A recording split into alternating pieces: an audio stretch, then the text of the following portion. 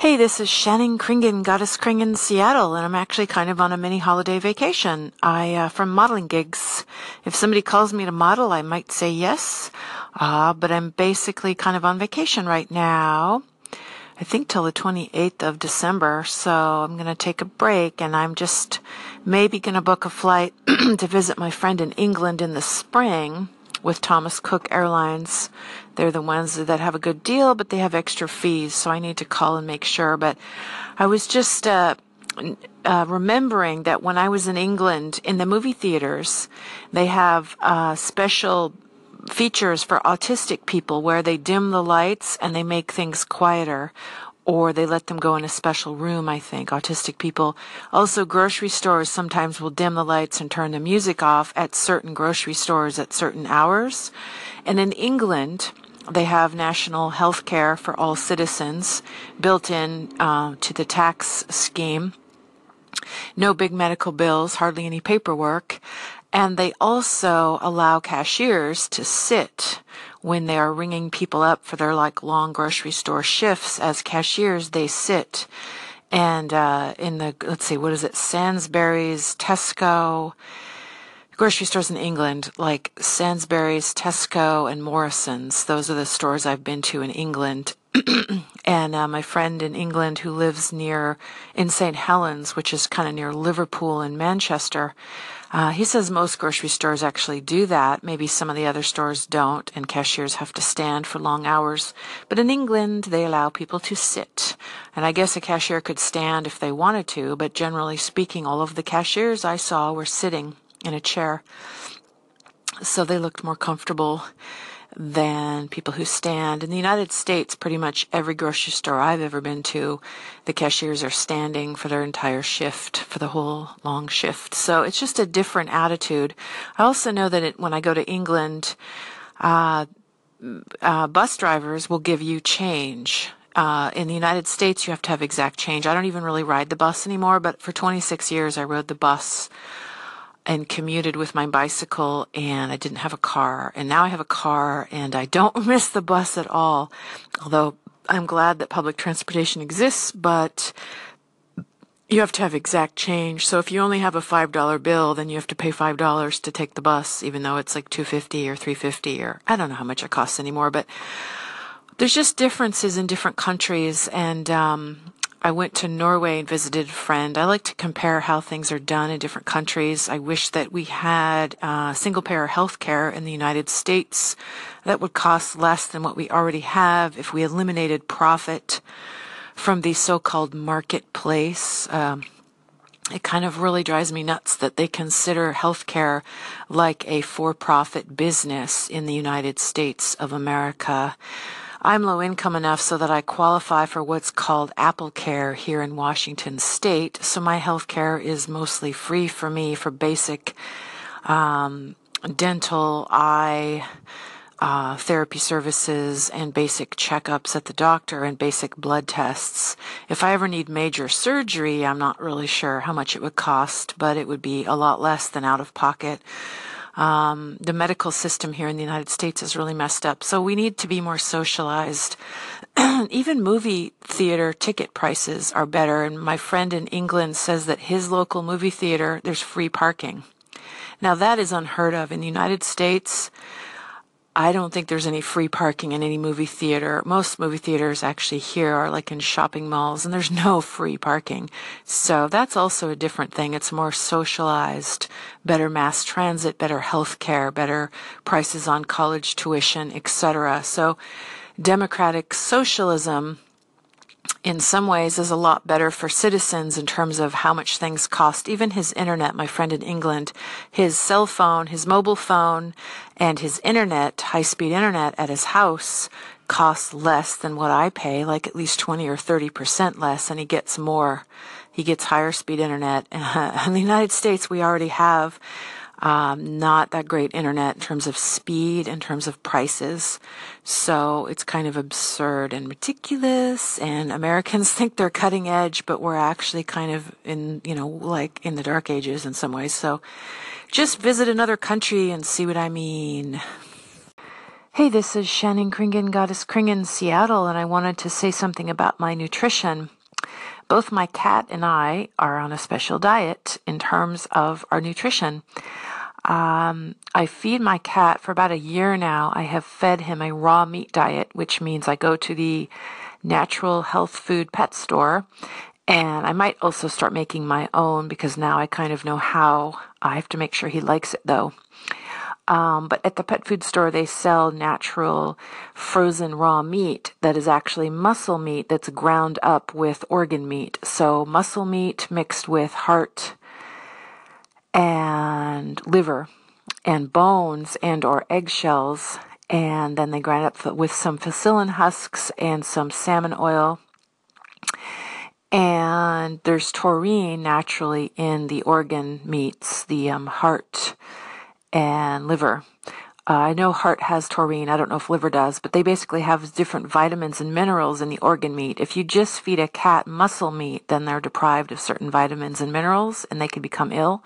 So I make sure to get him the kind that is fortified, and I don't give him any dry food. I do have freeze-dried. I have a feeder that goes off every 2 hours when I set it when I'm gone, and it's like freeze-dried raw salmon, chicken, lamb, different meats. And the frozen meat that I feed my cat, I also give him raw goat milk, which is good for him. And I drink a little raw goat milk here and there.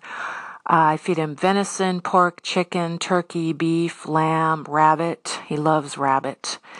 And I feel sad for the animals being slaughtered for our consumption, but I generally don't eat a lot of meat myself personally. I am on a wheat-free diet and mostly grain-free. And I am eating raw garlic, I am eating probiotics, I'm eating kombucha, I'm eating raw cheese, fermented yogurts with no sugar added, and try to get unpasteurized or unhomogenized. It's hard to find raw milk yogurt in Seattle, but I do find raw cheese that's from France and Switzerland, and I get it at Costco because it's a good deal.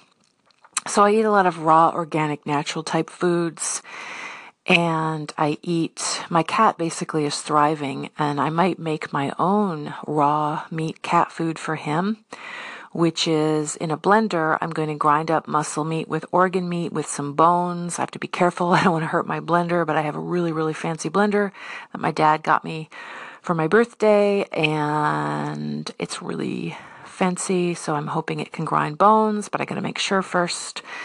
I might grind them up in my cheaper blender first and then put them in my fancy blender so that I don't dull the blades too much in my fancy blender. So my old blender it's starting to die anyway. But basically, if you eat organic, natural foods, you will be healthier. I think that our gut biome has been really screwed up, and mental health actually is improved if you improve your gut health. I was on Wellbutrin basically for anxiety and depression, and I tapered off very slowly and gradually, and I'm taking an herb called ashwagandha, and I eat a lot of probiotics and fermented foods like sauerkraut, etc. I might try natto, which is a fermented soybean, Japanese food. Basically good bacteria, because there's so many antibiotics and antibacterial things in our food sources with all of the antibiotics fed to animals and all the weird pesticides that we use in our farming practices. So basically eating good bacteria really helps keep the balance of your gut biome, and it's good for your mental and physical health. There's serotonin that's created and neurotransmitters created in your gut that transfers to your brain. So the healthier your gut bacteria is in terms of the balance of the good and bad bacteria, because all of us have a lot of bacteria in our bodies at all times, as long as it's mostly the good kind, we're fine, but we get sick if there's too much of the bad bacteria. And the good bacteria helps the bad bacteria, helps fight against the bad bacteria. So when we use antibiotics, we kill all of the bacteria, the good and the bad. It's good to get rid of the bad bacteria, but when we don't have any good bacteria, then we're actually even weaker. So if you take antibiotics or eat food that has antibiotics in it, it's important to replenish your body with probiotics and fermented foods to keep the balance. Hey, this is Shannon Kringen, Goddess Kring in Seattle, USA, and I'm feeling really kind of weird right now. I'm in a weird mood, and I'm doing fine financially. I have multiple jobs as a freelance full-time art model and medical model. I'm sitting here with my cat near my space heater. It's kind of cold here in Seattle. I'm really glad that I live alone. I'm dating a nice guy who I've dated for about 3 years, but we're very, very different. I don't think we're compatible enough to ever live together, but I have a feeling that I would never want to live with a guy anyway. I've lived with a couple different boyfriends. I'm an only child, and I've lived with a couple different boyfriends. And to be honest, I didn't really like living with another person. I really like living by myself. I'm an only child. Maybe that's part of it. I'm kind of an introvert, and yet I like to share online. So I'm feeling a little stressed out. I have a friend that invited me to stay with him in England. He lives near Liverpool in a place called St. Helens. It's also near Manchester, England, and I'm probably going to go there in the spring on Thomas Cook Airlines. But they have like a price that's a good price, but they say they can add fuel charges, and so I'm confused about that. I've never bought an airline ticket that wasn't a solid price, so I'm going to call their 800 number and ask them what the deal is on that, because I'm afraid to click the button to buy the ticket. And I forgot what else I was going to say. I'm just sitting here with my cat and debating about what I'm going to do today because I have several days off, which most people would be excited about, but instead I'm kind of dreading it. I like to work. I like to have a schedule. I like it when other people need me, I guess. I don't have any kids. I don't have a husband. I just live by myself with my cat, which I mostly like. But I like having more of a sense of purpose. And this makes me think of something Tom Petty said about how he always liked to work and have a purpose, and he didn't really like taking a lot of time off. But now he passed away, so his friends and family were wanting him to get more rest, and now he's resting forever. May Tom Petty rest in peace. He's one of my favorite songwriters, singer, songwriter, performers. I love his voice. I love his songs. So many different songs over 40-year career span, more than 40 years, really. He was 66 when he died a few months ago. Rest in peace, Tom Petty. And Tori Amos is still with us. I love Tori Amos. So I'm just sitting here with my thoughts just being scattered. I have all these library videos. I need to return to the library. And I'm feeling really scattered. And I need to do my next radio show podcast. And somebody wants to hear my Anchor recordings on Anchor into a long podcast. I take these short clips and I string them all together and put them on my Apple iTunes Life of Shannon Kringen podcast. I am remarking on how I survive in the expensive city of Seattle, USA, where there's no rent control. I have a special deal, a special voucher on my rent, which means my rent is only a third of my income guaranteed. I'm really grateful for that. And I volunteer at a wildlife place. And I make a full-time living as a art and medical model. I'm very good at it, and I'm really grateful. Somehow I survive. I go to food banks, and I supplement my food with food banks that people donate to, and that's really nice. And I help my mom out because she's in a financial situation where she needs me to bring her extra food, and she's a low-income senior. So, although I think she has a new boyfriend, so that's looking up for her, hopefully, and she needs that mental and physical support from a guy in her life. My stepdad died about 3 years ago. That was her fourth marriage. So I've never been married. My dad is on his second marriage, but he's separated, but now he has a new girlfriend, and he's going to move to Florida. So my mom and dad and I are all three on very, very, very separate paths. And we're very different, and I talk to each of them separately, but we're just very in different places in life. We don't really sync up in some ways. That's okay. So my family is very non-traditional. We don't really celebrate holidays. I mean, we have meals together, but we don't buy a bunch of presents and decorate and do all this kind of traditional, we're not religious at all. So I'm just feeling scattered all over the place today as I sit here in my apartment on my day off. And I'm going to clean and organize my place. I'm going to go for a walk, recalibrate my brain. Have a good day. Hey, this is Shannon Kringen, Goddess Kring in Seattle, and I just modeled for an art class, and I'm going to model again tonight for a sculpture. This morning it was for figure drawing, and this evening it's for sculpture. And I just want to take this time to say I am so grateful for my job situation. I am so happy that I work at a whole bunch of different places. And it is a little confusing when I do my income tax because I have a whole bunch of W-4s or W-2s or whatever they're called and some 1099s where I pay my own taxes. But I am so happy that I get to be a full-time freelance art and medical model in Seattle, USA. And I'm considered low income, but my lifestyle is so inexpensive that I am kind of like middle class. And so I'm so grateful for that. And I just found a free 2-hour parking spot so I can run around and do my errands in the crazy busy neighborhood called Capitol Hill here in Seattle. And it's sunny today. It's pretty icy cold, but it's sunny and I'm enjoying the sunshine. And today is the last day that I'm going to model until I think December 28th. So I get a little bit of a vacation. I've been working really hard for the last several months. So I can actually afford to take a couple weeks off, and if somebody calls me to model, I can do it because I have time. But I'm almost kind of hoping that I can have this time open so that I can catch up on my volunteer work that I do out in nature for an organization, and I want to take a lot of walks in the woods. And I want to clean and organize my apartment and spend time with my cat and my boyfriend and visit my mom out in the country.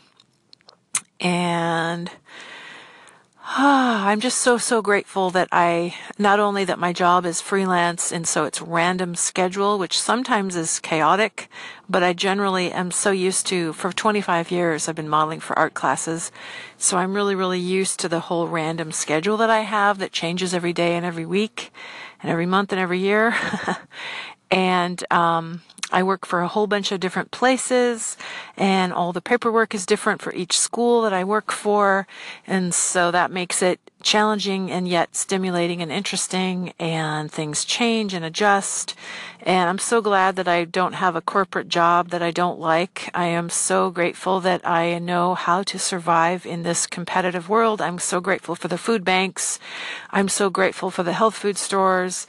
I am so grateful there's a cute person walking down the street with a cute little dog, and the dog looks really happy. And I am glad that in the United States and Alabama, somebody got elected that instead of the Republican, the Democrat got elected.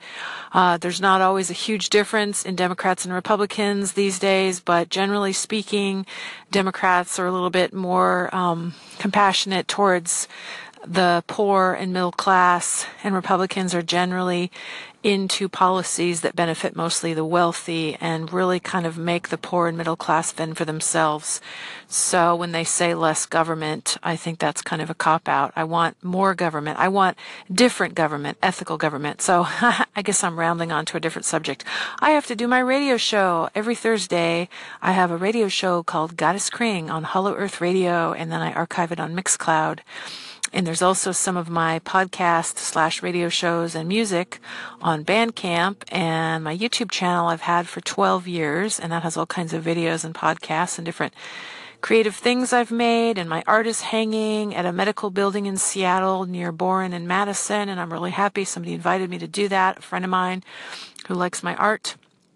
And his manager liked my art online, so I'm happy that I have some abstract prints of drawings I've done, pure abstraction, non-representational, inspired by Hundertwasser and Gustav Klimt, I would say, and inspired by the shapes I see in plants and animals in nature. And there's some photography as well on the wall, and a design that I had printed onto a shirt. And there's a book that I made, Art, Identity, and the Sacred, that I self-published. So I'm really happy that my art is showing for 3 months at a place in Seattle, medical building. Hopefully it'll entertain and inspire people who sit in the waiting room to see their doctor for 3 months. And definitely the work is for sale, but they didn't want price tags on the wall, and nor do I want to put price tags on the wall. So there's just my business card there if anybody wants to contact me to buy anything, but I'm not really motivated to sell my art as much as I want to share it and show it. Thank you for listening. Have a wonderful day. Hey, this is Shannon Kringen, Goddess Kring in Seattle, and I'm thinking about going to England again to visit my friend, just need the nerve to get the ticket. And I think I found a good deal, but I'm just afraid to buy the ticket because I always am. But I work really, really, really, really hard, and financially it always works out. So I probably do it. And what was I going to say? In the spring, go to England, visit my friend. I'm going to model all day today for a painting workshop for 6 hours. And I want to go and spend more time in nature. Just waking up, need to have my coffee. Just wanted to check in for today. I still think about crime and punishment, and because I'm not really a big believer that punishing people that do horrible things really helps. Like, I'm very altruistic, and I would wish that humankind, the positive people in the world that want to make the world a better place, would enforce the laws of people who do nasty, negative things that are harmful or criminal activity, to make them do something good like community service, volunteer, help people that are suffering. If they're no good with people, then have them help animals. If they're no good with animals, have them help plants. Teach them how to help plants. Put people to work doing positive things despite all the horrible things going on. Do something positive. Be the change you want to see, and make people be the change that you want to see, instead of locking people up and treating them like they're bad people, which really doesn't motivate. Kind of like a parent who focuses on punishing their kid when they do something wrong, instead of trying to encourage them to do better things and reinforce their good behavior, and also try to counteract. Like, if a kid does something horrible that the parent didn't want them to do, or does something that's actually harmful and actually hurts the kid, instead of punishing them and making them feel bad about themselves and shaming them for whatever mistake they made, I think it's more helpful to help them become better people by putting them to work. Say, okay, what you did is wrong. Now I'm going to put you to work, and you're going to do this. So it's kind of punishment in terms of making them do something, but it's making them do something positive, like weed the garden, like clean the house, like do something helpful and positive and productive, or take care of the plants or the animals, or volunteer at the homeless shelter, or volunteer helping animals that are suffering, at the animal shelter, or do something positive. Maybe give the person a list of things. Okay, I want you to go to work doing something to help society and help the world, and so you can feel better about yourself and be productive and contribute to society. And then give them a list of things to choose. This goes for parents and kids. This goes for, I think, our criminal system. I think also police officers who abuse their power and harm people should have their guns taken away, and then they should have to do some other kind of job in community service and help people that are victims of violence, help animals, help homeless people, help, whatever, just a list of things, brainstorm ideas. What are all the things that need help functioning and running? And people who do nasty things should help that. And also people who are positive people already, and they just want to help make the world a better place, then do that. I've thought about during the holidays volunteering at a homeless shelter, or feeding like Thanksgiving dinner to homeless people, or do some kind of thing for a holiday that's helping people less fortunate. Or I'm a low income person, but I'm definitely not homeless, and I'm doing quite well as a full-time freelance model for artists and medical students, and so I'm really, really grateful for that. But by mainstream American standards, I'm very, very low income. But I have food and shelter, and I have a car that gets really good gas mileage, and I have, my life is actually pretty good, but it's not fancy, and I don't buy lots of things, and I don't go out to dinner very often, and I'm just kind of really frugal, and yet I've managed to go to Europe a bunch of times because I have friends I can stay with, and because I know how to travel really, really, really cheap and just drink water and eat out of grocery stores and don't really go to fancy restaurants. And I don't go to the hair salon or the nail salon, and I don't even wear makeup, so I don't have to spend any money on that kind of stuff. I don't even really shave. I shave my legs, I guess, but nothing else. Thanks for listening. Life is interesting. This is Shannon Kringen, Goddess Kring in Seattle, and I was just pondering the punishment and crime and punishment in the United States of America.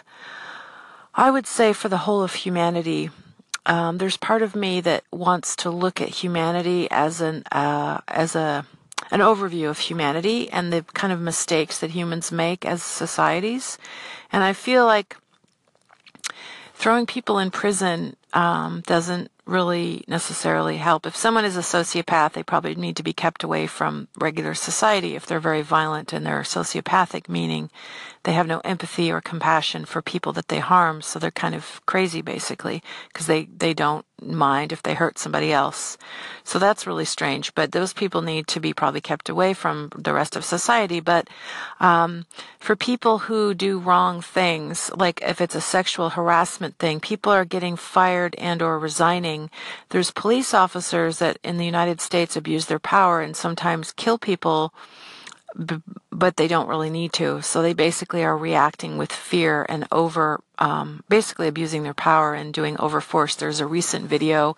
I'm sorry, I forgot the person's name, but he was in a hotel and he was on the floor crawling. And the police officer, I didn't watch the video because I think it'll upset me too much, but I just read the description. He's lying there and he reaches down to pull his pants up apparently because he has no weapon, but the police officer thought he had a weapon and ended up shooting him and killing him after the poor guy was saying, please don't shoot me, please don't shoot me. So it's really, really awful. And the police officer was found not guilty of murder.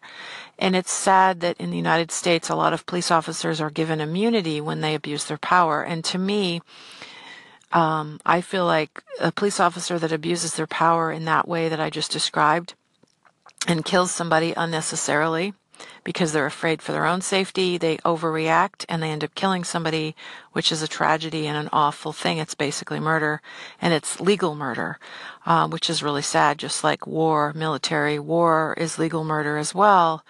Hiroshima, rings a bell, right? Hiroshima was a pretty awful thing that humanity did to humanity.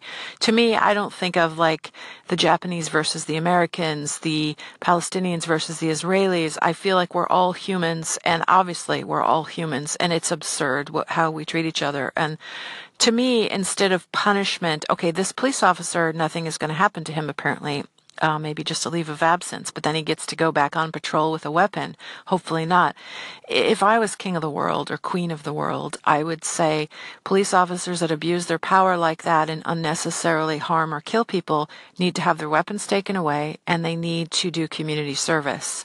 They need to actually help victims of violence. They need to volunteer, or maybe their job needs to change. Instead of being a police officer with a weapon on patrol or whatever they do, they need to work in community service and help people that are victims of violence and victims of crime so that they can acknowledge and think about how they harmed somebody. So I feel like we should put people to work, do community service. I feel like the same thing if somebody is actually guilty of sexual harassment. If somebody is falsely accused of sexual harassment, then that should be talked about in the open about the abuse of that. Because if you didn't actually do something and you're falsely accused and everyone thinks you're guilty, that is also being a victim. And also, if you're actually accusing somebody and they really did harm you and abuse you in some way and nobody believes you, that's also being a victim. So basically, there's different kinds of being a victim. And I feel like as humans, instead of getting angry and wanting revenge on people who do bad things, it would be more healthy and less toxic as a society, whether it's the United States or any other country, if we had people do community service, go into therapy, work on their stuff, actually make public speeches about how they've improved themselves and how they are growing into a better person, and acknowledge whatever wrong thing they did and acknowledge it and learn to have empathy and compassion. I mean, what is it that we can do as a society, as a human race, to have more ethics and compassion? And this goes for plants and animals too, the way humans destroy plants and animals. I just feel like it's a duality. I feel like all of the ills of humankind come down to duality, meaning we feel separate. It's us versus them. It's humans versus animals. It's humans versus other humans, us versus them. We need to go beyond the duality. Hey, this is Shannon Kringen, Goddess Kring in Seattle, and I just wanted to say something about all of the people resigning and or getting fired.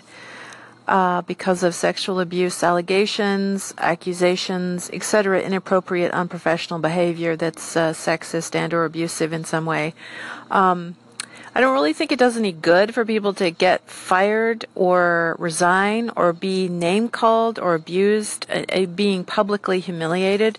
I think that if somebody does something inappropriate or wrong, they should definitely have to acknowledge it and own up to that. But I wish that the media and the people would talk more about what can we do to improve society? What can we do to actually help society and deal with these issues of sexism and abuse? Name calling and gossiping about people and humiliating people and making fun of people is not really going to help people heal and get better. I feel like there should be more talk about people going into therapy if they're inappropriate with their boundaries and have weird sexual urges that they can't control. You know, there's nothing wrong with sexuality, but unwanted sexual advances is not okay and it's unprofessional. Of course, blackmailing people for sexual favors, is not good either, and any kind of sexism, racism, classism, all of it. I wish that we would talk more about the real issues like single-payer health care, equal pay for men and women, when somebody is abusive in the workplace, whether it's a sexist thing or some kind of power trip. I make more money than you, so you have to do whatever I say, just some kind of a competitive power trip. I feel like to shame people and name blame, the name blame game, it doesn't really help. It's fix the problem when people get fired and resign. Maybe people do deserve to lose their power when they abuse their power in this way, but it still doesn't really solve the issue of sexism and sexual abuse and inappropriate boundaries and unprofessional behavior. We need to talk about what can we do to make society better. Do these people need to go into therapy? Victims of abuse go into therapy. Well, maybe the people who abuse, who don't seem to have compassion or empathy for how they affect other people, maybe they need some kind of therapy as well, or some kind of community service work that they can do to make the world a better place. I agree. Also, prison should be for sociopaths who are too insane to be in the general population, but I don't think that punishing people by locking them up in prison really makes them any better. It doesn't rehabilitate them. So I feel like we should have more community service-oriented punishments to make the world a better place. So if somebody makes a mistake, give them a chance to do something positive by basically forcing them to do some kind of community service and figure out what is safe for them to do to help make the world a better place. Instead of telling people that they're bad, shame on you, you're a bad person, you're fired, or you have to resign, why not take this as an opportunity to say, hey, I screwed up. What can I do to make it better? And then talk about how society could actually improve and things could be better. Whether it's being accused of some sexual thing or abusive power trip kind of thing, or, equal pay for men and women is another issue we could talk about, single-payer health care, ethics, compassion, the health of society. In the United States, we have a lot of poverty and more homeless people, and we have extreme wealth, and that's a real issue as well. So there's so many different issues, and this whole allegations of people getting fired and resigning, it is good that people are acknowledging that these things happen and that it's wrong and something needs to be done. But just simply calling somebody a bad person and having them resign or get fired, it doesn't solve the issue. We still need to solve the issue of people abusing each other and people having a lack of respect for each other and not treating each other well, and give somebody a chance if they screw up, if they want to apologize for the mistake they made and try to do better, give somebody a chance to try to be a better person instead of labeling them as a bad person. Go away, you're bad. That doesn't really help. Like when a parent raises a kid that way, shut up, you're a bad kid, go away, that's not going to help the kid learn to be a better kid. So they're just going to rebel or feel ashamed or have low self-esteem. So we need to find a healthier way to deal with these issues. That's my opinion. Hey, this is Shannon Kringen, Goddess Kring in Seattle, and I have a new radio show. I think this is my music-only show number 7. I have done 49 for like over a year now. I started on Tom Petty's birthday, may he rest in peace, of last year, of 2016. October 20th, 2016, I started my podcast/radio show on hollowearthradio.org here in Seattle, and it's now also KHUH-LP-FM on the low-powered FM dial in Seattle, but it's mostly an online radio station called hollowearthradio.org, streaming live online 24/7, I think, worldwide. So I have a show called Goddess Kring, and it's 3 to 4 p.m. Pacific Standard Time in the United States on every Thursday. And Goddess Kring is the first 49 episodes. They're all on Mixcloud, by the way. Mixcloud.com/Goddess Kring, I think, is my URL. If you just Google Shannon Kringen Radio Podcast, you'll find a bunch of links all over the internet. I'm all over the internet. If you Google my name, oh my God, you'll see so much stuff. Because for the last 17 or 18 years, I have been totally active online, sharing photos and words and music and video that I create, and paintings and all kinds of poems and different things that I create. And I love doing that. And I also work as an art and medical model for people. That's my life. Don't really have much of a social life. I do have a boyfriend that I don't live with, and I see a couple times a week. Mostly we just text every day, hello and good night, good morning and good night. And we hang out a couple times a week, maybe at the most, right now anyway, because we're both so busy. He does music and photography, so he's a full-time freelance guy too. So I wanted to say my radio show's on today, and it's 49 episodes of poetry and music and monologues that I create, all my own copyright, a whole hour each time. And it's all archived on Mixcloud, and it's also on my YouTube channel with my visual art.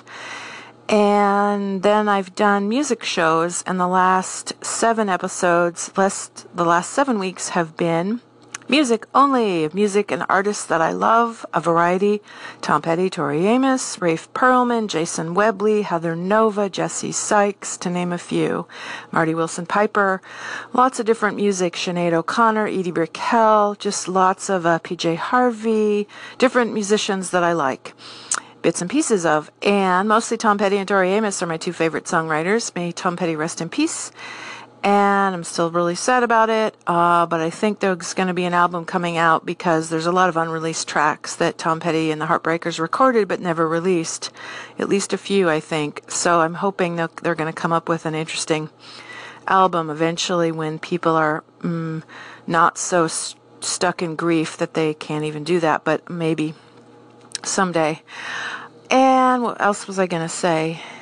And today's show, episode number 7 of Goddess Kring Music Only Radio, is my own music. I have me live at Chop Suey in Seattle from a few years ago with Claxton Kent, and just some other interesting mixtures, me on the keyboard doing instrumental improvisational music, and some other recorded poems and goddess philosophy that I have.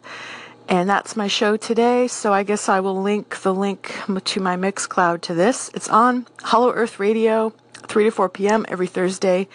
And then after it airs, I archive it onto my Mixcloud. And I have some of the shows on Bandcamp. I think the first 23 shows are on Bandcamp, and I have the first 49 shows on my YouTube channel. And what else? And Patreon has some too. I have a Patreon. People can donate as little as $1, but I don't really depend on people donating to that. That's just an option. It's really free. All my material online is free. I also offer my photographs under the Creative Commons license for free to publish. You can even go to my Flickr, I think, and download full-size images and print them out. Just give me credit, Shannon Kringen photographer. So thank you for listening. Enjoy your day. Express yourself no matter what they say. Be yourself no matter what they say. That's from a Sting song called Englishman in New York that I love. Thanks for listening. This is Shannon Kringen, Goddess Kring in Seattle, and let me go on record and say that I am supportive of the United States of America expanding the current affordable health care plan that Obama helped get in, Obamacare, ACA. Affordable Health Care Act, which is actually not affordable to some people. For me, I'm a low income person and I live in Washington State. I make like $1,500 a month. So my health care is free and I have access to mental health care. I have access to dental, vision, and regular doctor care. And I got a mammogram and the whole deal. And there was no bill for me. But that's only because I'm low income. If I made more money, then I might have to pay $500 a month plus a copay. So that's a ripoff. So really expanding the healthcare system in the United States to a single payer system, which would eliminate a lot of paperwork and lower the prices because everybody would just pay taxes and the money would go towards that. And we would abolish private health insurance companies that are there to deny people care and charge people administrative fees and waste a lot of time and money on paperwork and a bunch of red tape. So the single payer system, which people have in Canada and Australia and even Mexico and most of Europe, my friend in Norway, my friend in England, my friend in Scotland, my friend in France, they all have a healthcare system that is very low cost to them, just by being citizens. And if you switch your job or change your job or get higher pay or lower pay, your healthcare stays the same. And if you're a student, your healthcare stays the same. And if you're a child still living with your parents, your healthcare stays the same. So basically your healthcare is very stable and you never have to worry about humongous medical bills when you live in a socialized country that has single-payer healthcare, which is funded by the government. Right now, the United States government is in the bed with big pharma and corporations. In England, they regulate to keep the costs low. In the United States, the opposite. The corporations tell the government what they want, and the government lets them do it. Jack up prices, charge $50 for a saline bag that would in other countries cost $5. An asthma inhaler in Cuba, which would cost 5 cents, probably cost $10 here in the United States, or maybe even more than that. Insulin for diabetic people costs huge amounts of money in the United States, and in other countries costs a lot less. So something is fishy here. Price jacking, price gouging is legal in the United States, and that's corrupt in itself. So are we ever going to get a healthcare system that's not part of capitalism? This is not a marketplace. I don't want a broker for my healthcare. This is just ridiculous. So it makes me want to move to another country when I retire. I'm so envious of my friends in Europe who have healthcare and they pay taxes. And my friend in England makes about $2,000 a month, I think, equivalent, and only $125 a month is taken out of his paycheck in order to pay for his national health care. And so if he ever needs to go to a doctor, he can just go and not do a lot of paperwork. And they don't ask him, does he have insurance? Because yes, he does, because he's a British citizen. So he automatically has it. Just like in Canada, you go to the hospital and you show him your health card and you're in. There's no, oh, are you covered? Oh, how much is the bill going to be? There's none of that. So a single payer system would cost less than what we currently have. We already pay twice as much per capita per person for not covering people in the United States than they do in Canada. So it's totally ridiculous. Our system is ridiculous. How are we ever going to get them to be ethical? How are we going to stop lobbyists and big pharma from jacking prices up? How is the federal government in the United States? I don't want less government. I want different government. I want a government that actually is for the people, not just the wealthy people and the corporations. They all seem to get paid off. So that's my piece on this. I like my Obamacare, but only because I'm low income enough to get the free kind. What I really want is single payer for every American citizen, rich, poor, young, old, sick, and healthy, all equally covered. Because in the United States, people that are poor get punished for it. People that are wealthy get rewarded for it, as if it's lazy if you're poor. If you have cancer and you're poor, it's like you're lazy. And if you're rich and you have cancer, then obviously you worked hard and you deserve cancer treatment, or whatever. It's totally ridiculous. So it's really, really, really unfair system. So capitalism really has no place in healthcare, and I don't know how we're going to get this to ever change. My Obamacare is a lot better than what I had previously, which was nothing. I'm fairly healthy and don't really need to go to the doctor hardly ever. But I'm glad I can go and not worry about a big bill. Hey, this is Shannon Kringen, Goddess Kring in Seattle, and I'm really happy that I passed the inspection. My apartment needed an annual inspection, and it passed, and I just need one little repair in my bathroom and everything will be perfect. So I have a really nice landlord and my rent is a third of my income guaranteed, and I'm in a special program and I'm really, really, really grateful.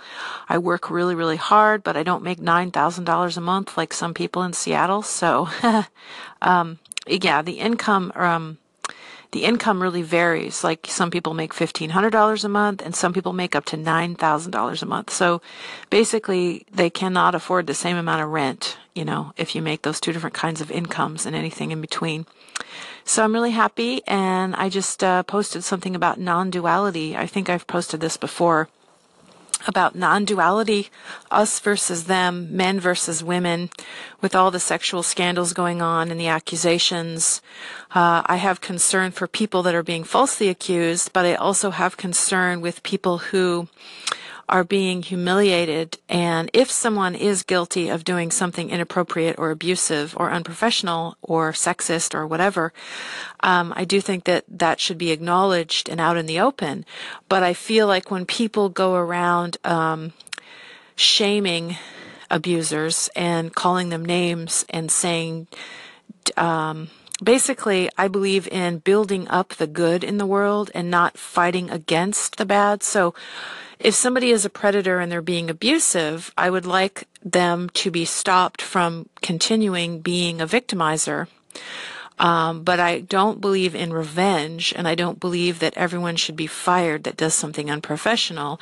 I do believe that people should do community service, or they should acknowledge what they've done and publicly speak about it and go into therapy or go into personal growth work, just like I feel like people that go into prison, like prisons in Europe, actually, some of them actually are much more humane than prisons in the United States, because I don't think that, maybe a sociopath could never be taught, to be any different. I think Charles Manson was probably kind of a sociopath, and he was a very abused little kid who had really messed up ideas, and maybe he couldn't have been, evolved into a better person, because I think he was kind of insane. But to label people as bad or predators, us versus them, the victims versus the predators, I feel like there are people who are abused and victimized, and they deserve to be heard and speak out against things that are wrong in the world.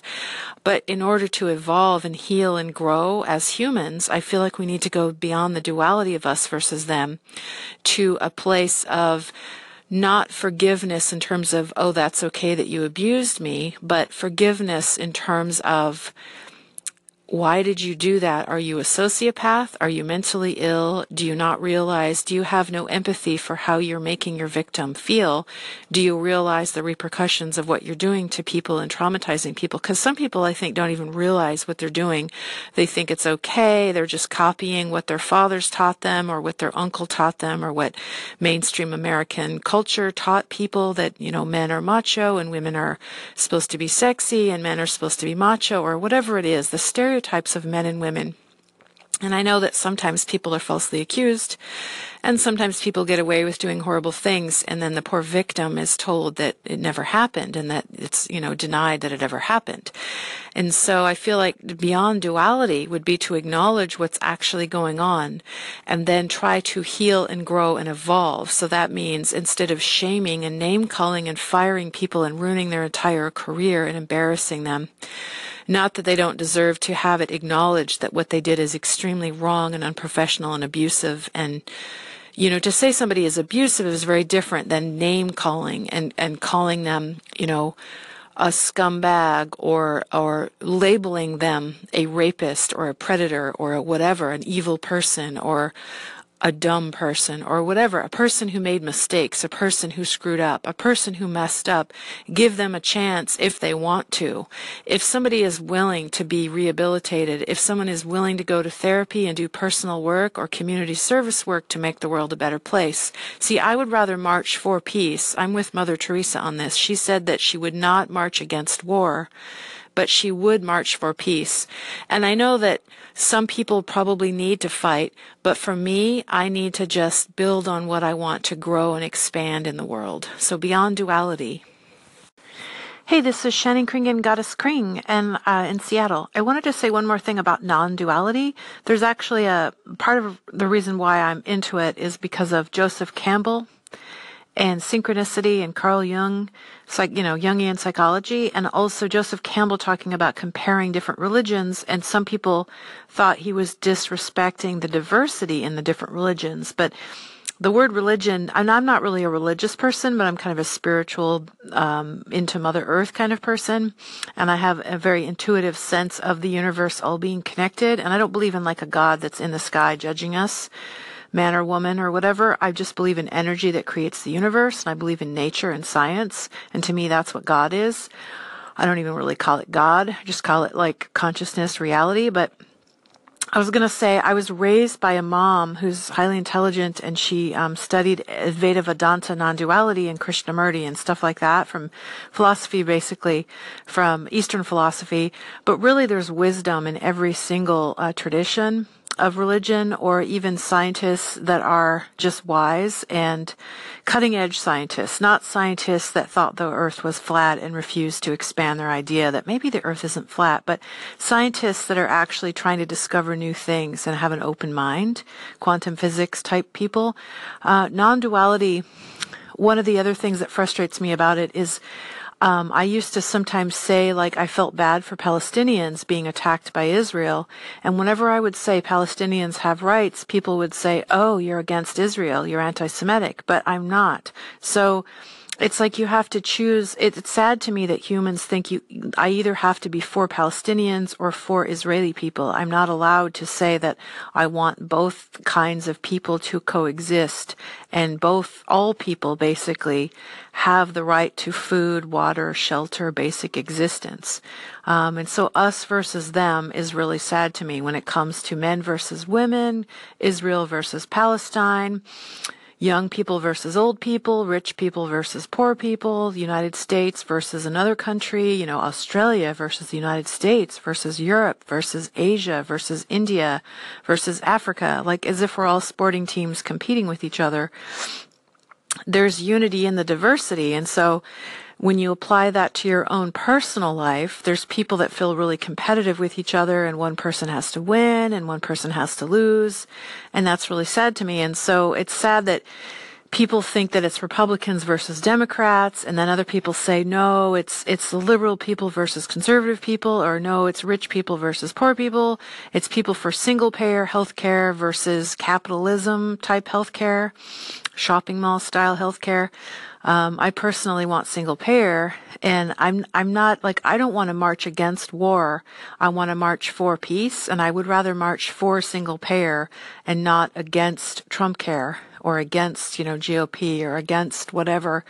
Although personally, I don't like, tax cuts for the wealthy and then making the poor people pay more taxes. I think that's very unfair. I think some people do need to march in the street and yell about what they're against. But for me personally, I feel, because that would be dualistic of me to judge those people and think that they should all be like me. I don't think every single person on the planet should be like me. Aside from the fact that I do think most humans would benefit if they had compassion for each other. If I don't understand what it's like to be an extremely macho guy that's a CEO of a large corporation. I mean, to me, and because I'm like, a figure model in Seattle that's low income, I don't know what it's like to be a wealthy corporate person, but I imagine they are afraid of losing their money, and they're afraid of scarcity, and they're probably afraid of being poor. I'm afraid I am poor. According to income standards, I'm a low-income person, but I kind of live like a middle-class person because I have a really cheap lifestyle, and I don't really spend money on anything except basic food and shelter and, some art supplies here and there. So what was I going to say? So fighting against what you don't like doesn't really work for me, but I'm not saying there aren't people out there fighting, like civil rights, fighting for the right to vote, fighting for your right to do certain things. But for me, I feel like the world needs people that build up the good and not just people that fight the bad. Like sometimes humans do need to take antibiotics, but then it kills the good bacteria. So then you have to take probiotics. There's antibiotics and probiotics and raw garlic to balance out the bacteria.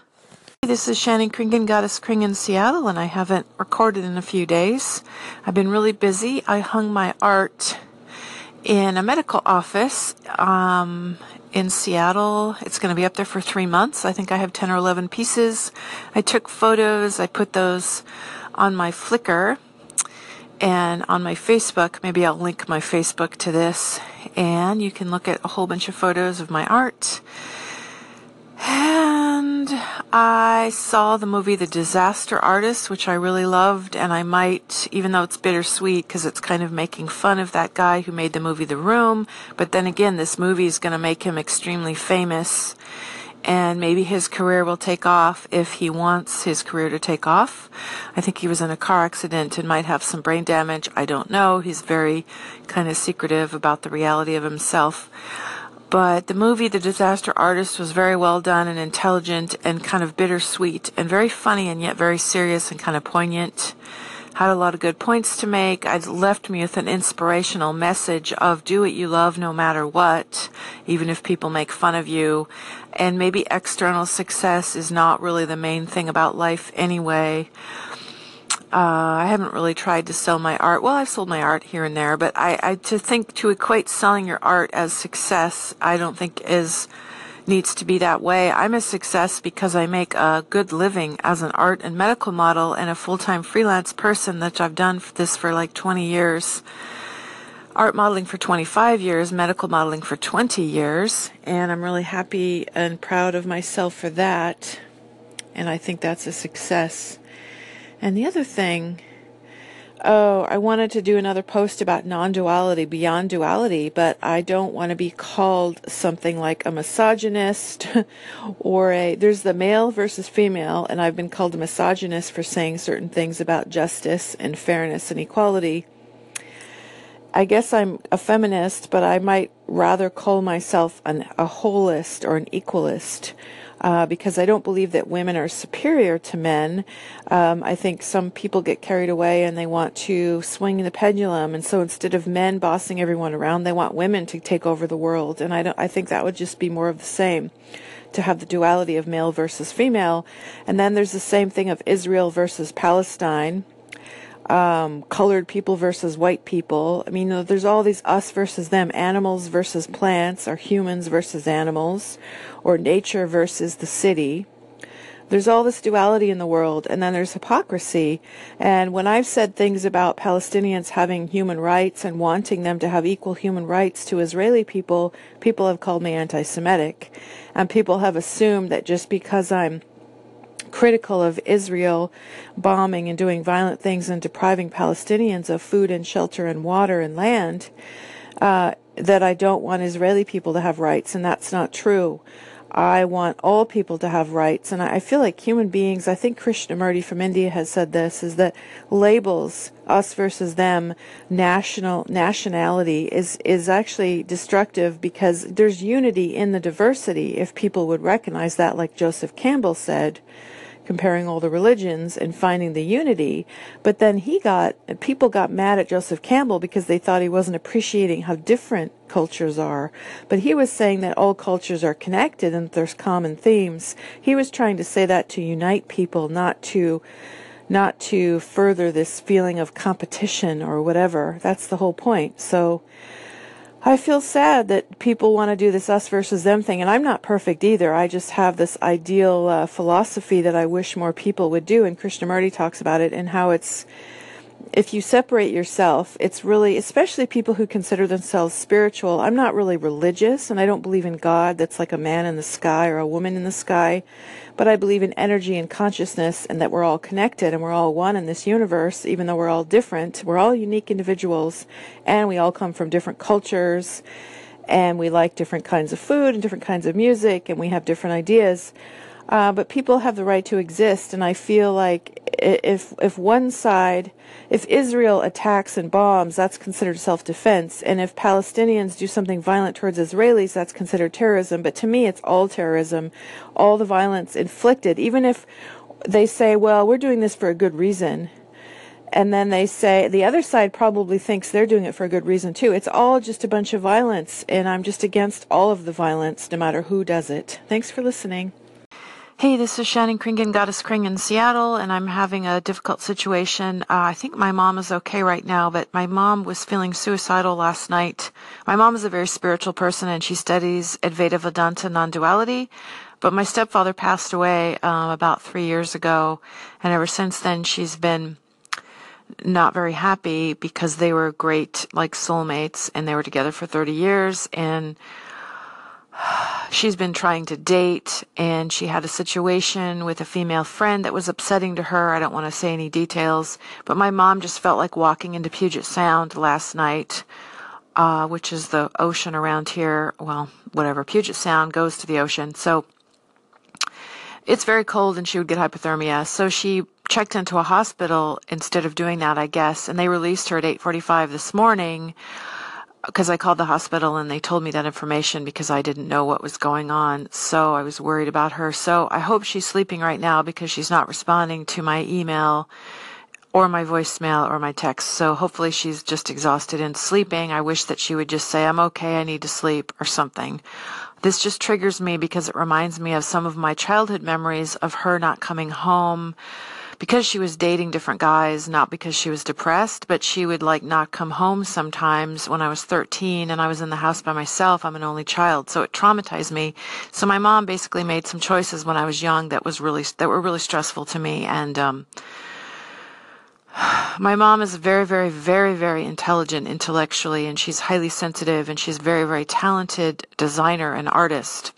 But on an emotional level, she seems to be kind of insecure and angry and has lots of different feelings. And when her and another person have a conflict, I don't know if she knows how to stand up for her boundaries and do things that help take care of herself in a situation.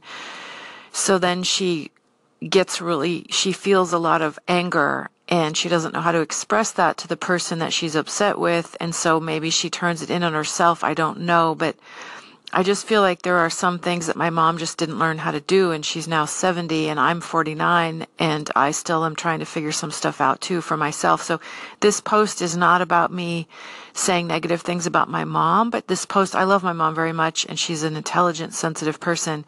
She just has certain emotional issues that have always been difficult for me to deal with as the daughter of this person.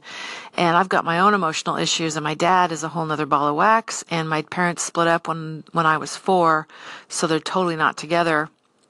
And they're very different, but let me just say that I'm an only child, and both my parents are highly, highly sensitive people. My dad is not macho. He's not a typical guy at all. And my mom is not a typical woman at all. She's very, into spirituality, and she's very natural and earthy, and it's just a long story. Both my parents are kind of unusual people, and I feel like all three of us are sensitive, and we all have different ways of coping with our emotional challenges. Being sensitive people has its pros and cons. It's a double-edged sword, being sensitive. So I hope my mom is okay. I'm just feeling kind of sick to my stomach right now about the whole situation, and I hope she's okay because she lives 2 hours away from where I am in Seattle. And I have an inspector coming tomorrow for my Section 8, and I need to clean my apartment and get ready, and today is my only day off, and I need to take care of myself, but I also want to make sure my mom is okay. Thank you for listening. Life is challenging. I'm still sad that Tom Petty died, and I am worried about my mom, and I don't know what I can do to help. She's also in a very financially low-income situation. She has Social Security, but her mortgage payment is very high. So she's just living on the edge financially, and she's a really talented artist with an art studio and has shown professional, in galleries, and she's a very, very high-quality artist, but she's, I think, really depressed about my stepfather passing away, and I don't think she's made work, and she had a falling out with the gallery owner, and so she's currently not represented in any galleries. Hey, this is Shannon Kringen, Goddess Kring in Seattle, and something positive. I am contributing, I think, to a book being written about the healing power of music, specifically Tom Petty music. Some of you know that I am a huge Tom Petty fan. I'm really sad that he passed away suddenly. Not entirely surprised because he was a heavy smoker, and I think he was kind of hard on his body in terms of being a very nervous person and a very sensitive person, working really hard as a musician for 66 years, and pacing around the room till 5 a.m. with adrenaline, he said, after every show. I love his music. So I heard Refugee on a jukebox when I was 11 at a pizza parlor, ran over to it. What is this? And I wrote all kinds of cool stuff about the effect his music has on me. And it's helpful to me. My favorite songwriters are Tom Petty, Tori Amos, Bob Dylan, Neil Young, among others. Music is like a drug to me in a good way. I don't drink or smoke anything. I don't like alcohol. I don't smoke pot. I don't smoke cigarettes. I don't like any of that stuff. But I listen to music every day. I sing, I dance, I walk, I exercise. Music is my constant companion, makes me feel better, energizes me, grounds me, balances me, helps me channel my emotions and process my feelings. I feel closer to songs I love than to people sometimes. I'm very sensitive, emotional, and moody, and an artist, so I resonate with fellow creative people. I mentioned songs like Angel Dream and Luna and the sweet romanticness of that contrasted with the more rocky, masculine songs. Somebody's writing a book, so I'm one of the people contributing, I hope, to it. I'm sending this to this person, and hopefully it's going to get published. And I mentioned specific songs by Tom Petty that have helped me through difficult times in my life, with relationships, with rent being jacked up and me having to move because real estate developers took over and there's no rent control here in Seattle. But I survive now. Because I have Section 8 rent, so my rent's only a third of my income, and I work very hard. I'm not lazy, but I work very hard, but I just happen to be low income in terms of, some people in Seattle make $9,000 a month, and I only make about $1,500, give or take. So there's all kinds of cool Tom Petty songs like Echo, Turn This Car Around, Luna, Magnolia. I just wrote a whole bunch of stuff. And no matter what mood I'm in, the music is always there for me. My life, my relationships change, and I move around a lot, and I have different moods, but the music is always there for me. So the beauty of music, when somebody writes and records a song, is that the music is always there for you. Even if your life is changing in other ways, you can always play the recording of the music over and over and over again. It's cool that in 1979, Refugee was new, and now you can still listen to it, and it still sounds amazing. I'm still not tired of the song Refugee, but I do love Tom Petty's newer songs more than his older songs overall. I love Mojo, Hypnotic Eye, Highway Companion. Those are some of the newer albums. I have basically a collection of all of his music, digital collection. I used to have actual vinyl records. Got rid of those when I flipped out and moved one time, but in the early 90s, that was awful. I threw all my records away. It was awful because nobody was helping me move. Long story. Okay, so music is powerful and healing. I love the Neil Young actually just recently put all of his music free to listen to on his website, Neil Young Archives or whatever it's called, and that's really awesome. So the healing power of music. I'm excited to contribute to this Tom Petty book. Thanks for listening. Hey, this is Shannon Kringen, Goddess Kringen, Seattle, and I'm kind of stressed out and nervous about the GOP tax scam, whatever. I guess it's only really going to benefit the wealthy and the corporations, and not really the poor income, low income people like me. I make less than $25,000 a year. Actually, my life is better that way. If I tried to make more money, I might not qualify for my Section 8 rent, and I might not, I don't even know how to make tons of money anyway, but if I made like 3 or 4 or 5,000 or more per month, then my rent would be really high, and the student loan people would want to charge me several $100s a month, and my health insurance would cost a lot. So basically, my way of strategy to survive in this country, USA Incorporated, is to work as hard as I can and make a living, but not think that I have to make $3,000 a month or more. I probably make about $1,500 a month, and I work really hard as an art model. I work at 20 different places, and my income taxes are very complicated with 1099 as well as W-4. So I consider the people that are hijacking the USA kind of money hoarding embezzlers, but I also don't believe in reading all of the fear the articles that focus on all the negativity and the fear.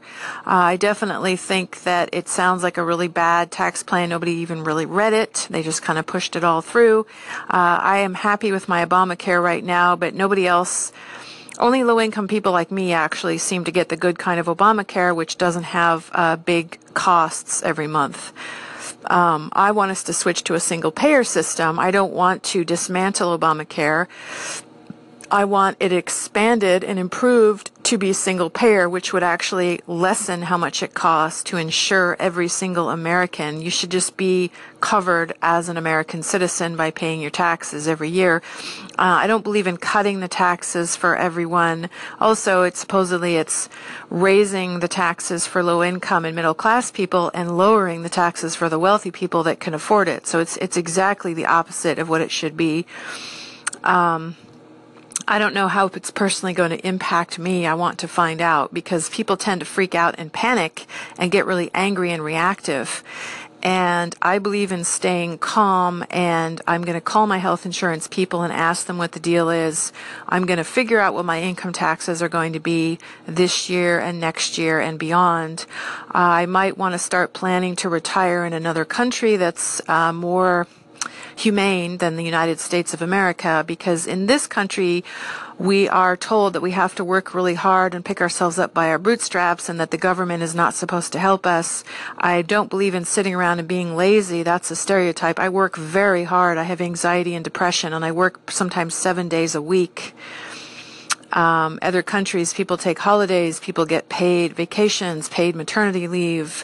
They don't have to worry about medical bills. In the United States, we have to be concerned with medical bills, and tuition is, $70,000, $80,000, $90,000 a year to go to college or whatever. It's crazy. So this system is bizarre. Capitalism is really not working. Cutthroat capitalism that's highly competitive and makes healthcare part of our capitalist system is totally inhumane and insane and absurd. So I want Bernie Sanders to be the president of the United States, and it's just really sad. I voted for Hillary. I don't really care for Trump. I voted for Hillary, but I wanted Bernie Sanders. So I don't think our elections are legitimate, though. I don't think that, the Electoral College or College Electoral, whatever the heck it's called, it's not democracy. It's not a democratic voting system here in this country, so money wins. Whoever has the most money and power wins. I don't really think it's about who votes. I do vote every presidential election, but I don't really think it counts. I voted for the lesser of two evils. I voted for Hillary. I love that Hillary is a woman. I love that she's a strong woman and she's got to where she's gotten, but she's a little too war happy for me. She's a little bit too pro-war, pro-violence, pro-military violence. She's a little bit too conservative financially. She's a little too much like a Republican for me in terms of letting money be corrupt and not really wanting to be radical the way Bernie Sanders did with single-payer health care and make corporations pay their fair share of taxes and put more money into social programs and cut the military budget and cut the defense budget, help the veterans, but less money for war, more money to help veterans survive.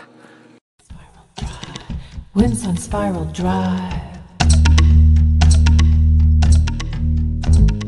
Bada boo, bada bing, stinging rings the cring. Catch the winds on Spiral Drive. Crack the code, left and right node. Solving the can of worms on my own terms.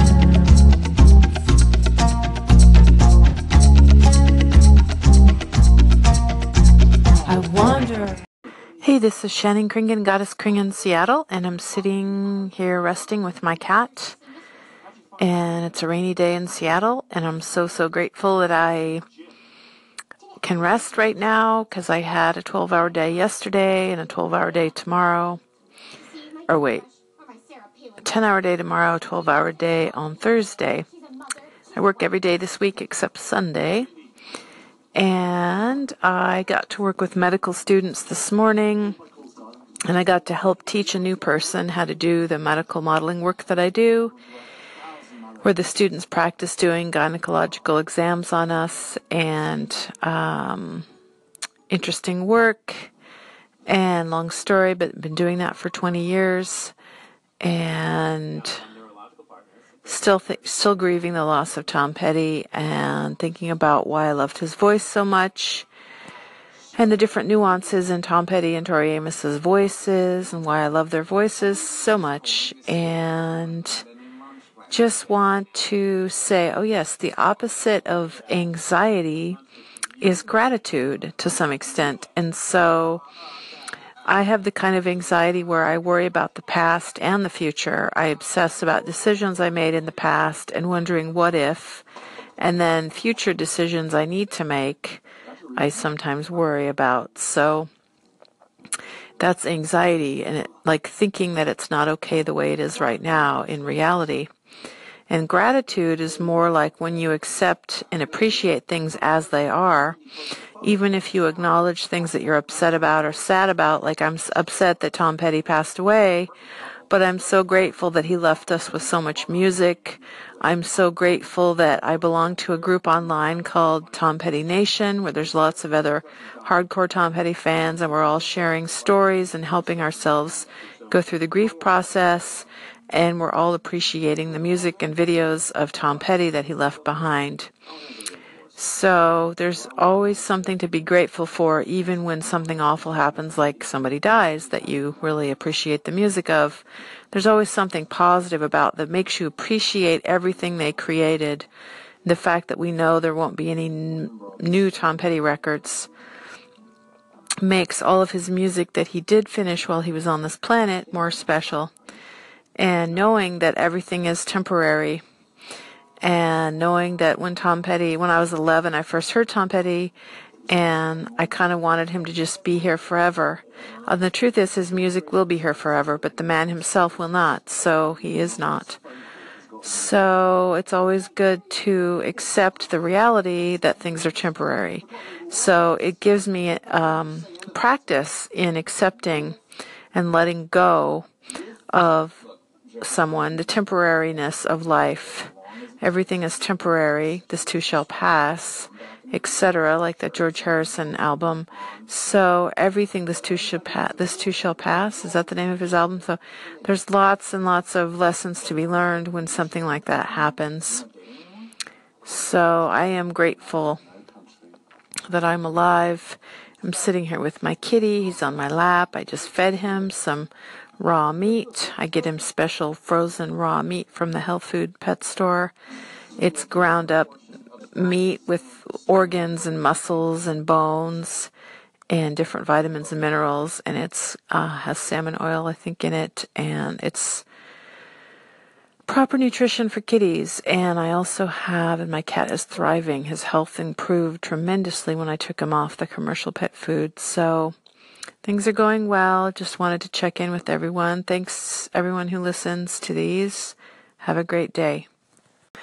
Hey, this is Shannon Kringen, Goddess Kringen, Seattle, and I'm working on my radio show, which airs every Thursday at hollowearthradio.org, 3 to 4 p.m. Pacific Standard Time in the USA. And it's streamed worldwide at that time, live, and then I archive it on Mixcloud.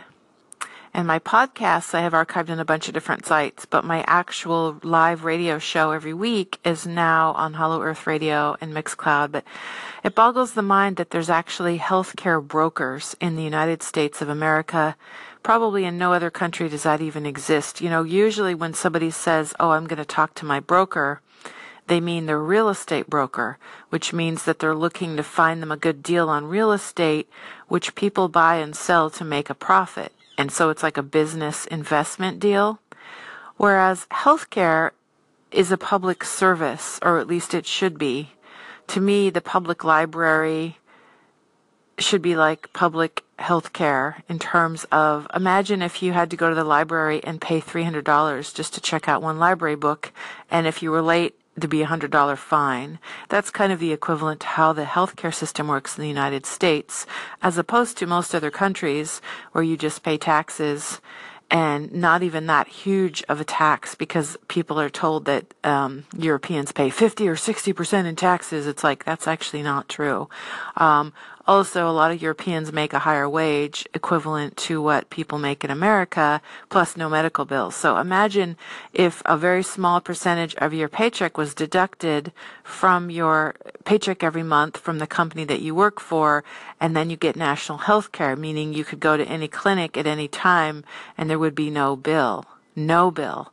In the United States, people have to pay a monthly fee plus a copay when they go, plus if they need major surgery, it could be like $50,000 or $20,000. I think a C-section in the United States is $30,000 if you don't have health insurance.